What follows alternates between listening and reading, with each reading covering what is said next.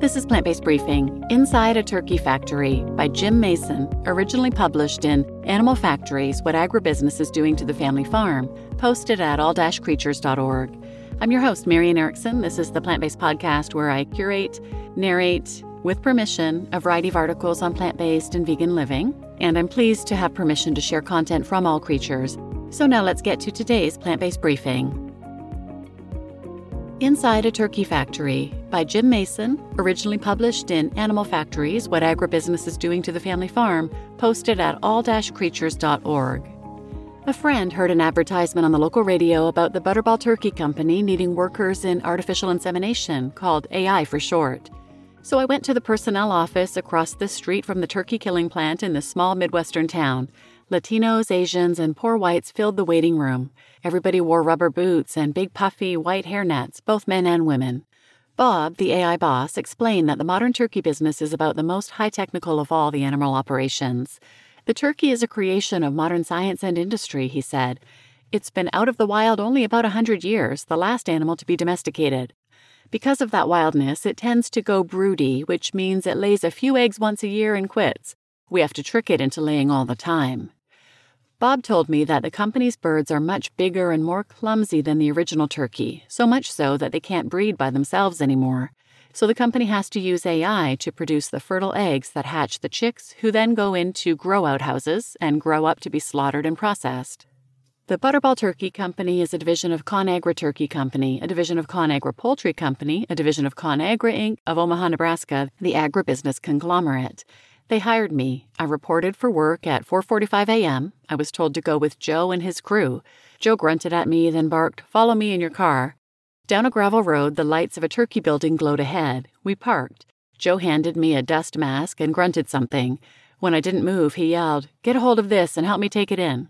It was the insemination machine, about the size of a TV set. As we walked toward the building, a worker came out and pitched 2 dead birds out the door. Inside the building, I saw a sea of white hens, 3,000 I was told later. The flock was divided in half by a double row of metal nests down the middle of the building. From these nests, a row of conveyor belts carried eggs. Joe did not explain the work to me, nor did he introduce me to the other crew members, all silent, surly-looking white men in their 20s. They set up the AI machine quickly and went to work. 2 men herded birds, 100 or so at a time, into a makeshift pen along one side of the house. From there, these drivers forced 5 to 6 birds at a time into a chute, which opened onto a 5-by-5-foot concrete-lined pit sunken into the floor of the house. 3 men worked belly-deep in the pit. 2 grabbed birds from the chute and held them for the third, Joe, the inseminator. They put me to work first in the pit, grabbing and breaking hens.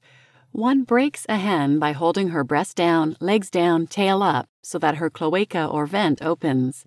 This makes it easier for the inseminator to insert the tube and deliver a shot of semen. Breaking hens was hard, fast, dirty work. I had to reach into the chute, grab a hen by the legs, and hold her, ankles crossed, in one hand.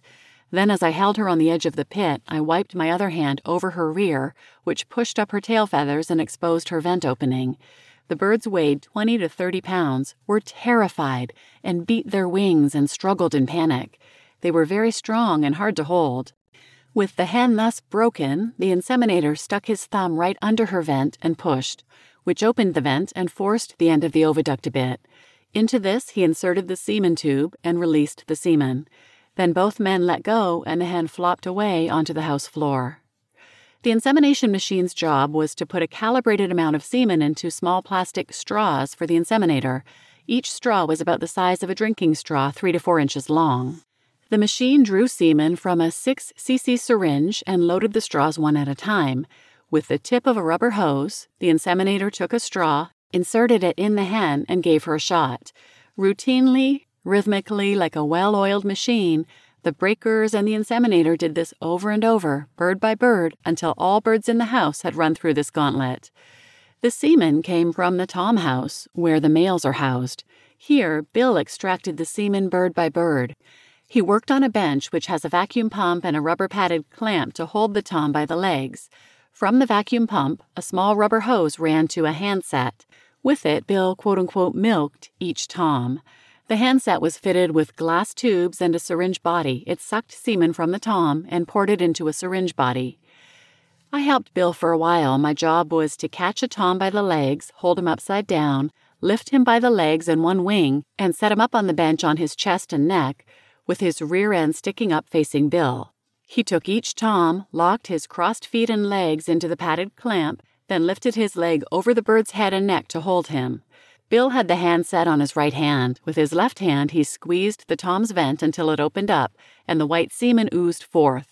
He held the sucking end of a glass tube just below the opening and sucked up the few drops of semen. It looked like half and half cream, white and thick.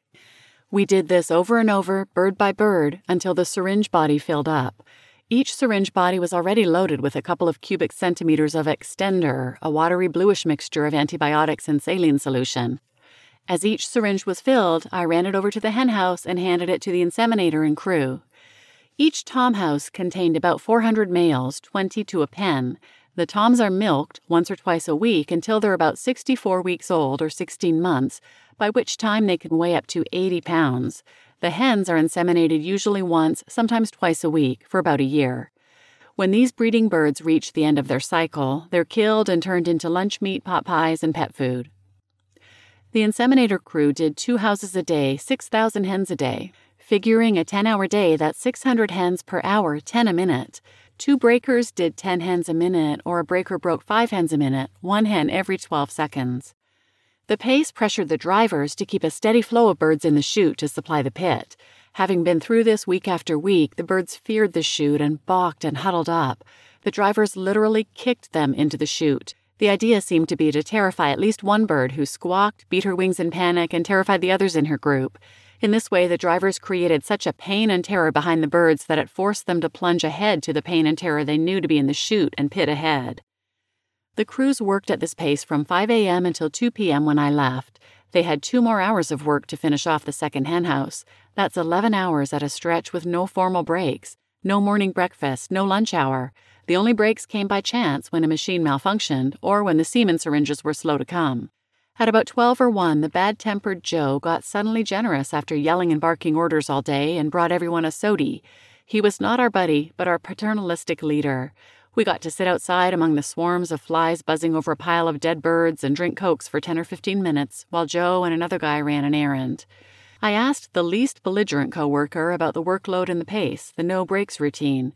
He told me that the crews are given 30 minutes off for lunch, but that this crew, under Big Bad Joe, worked through this lunch break in order to get paid for the time. These guys worked at this pace 10 to 12 hours straight without a break or a bite to eat just to get another $3 on their paychecks. I put up with this for a day because I thought I might learn lots of secret stuff from the crews. Fat chance. Nobody talked. Nobody talked about anything. The few times I tried to make conversation, all I got was surly, glowering looks and a grunt or two. I've never done such hard, fast, dirty, disgusting work in my life.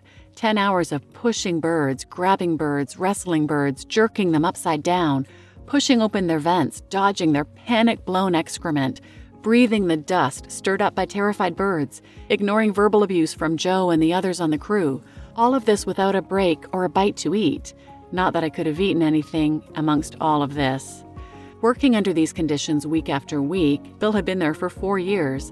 These men had grown callous, rough, and brutal. Every bird went through their merciless hands at least once a week after week, until they were loaded up to be killed.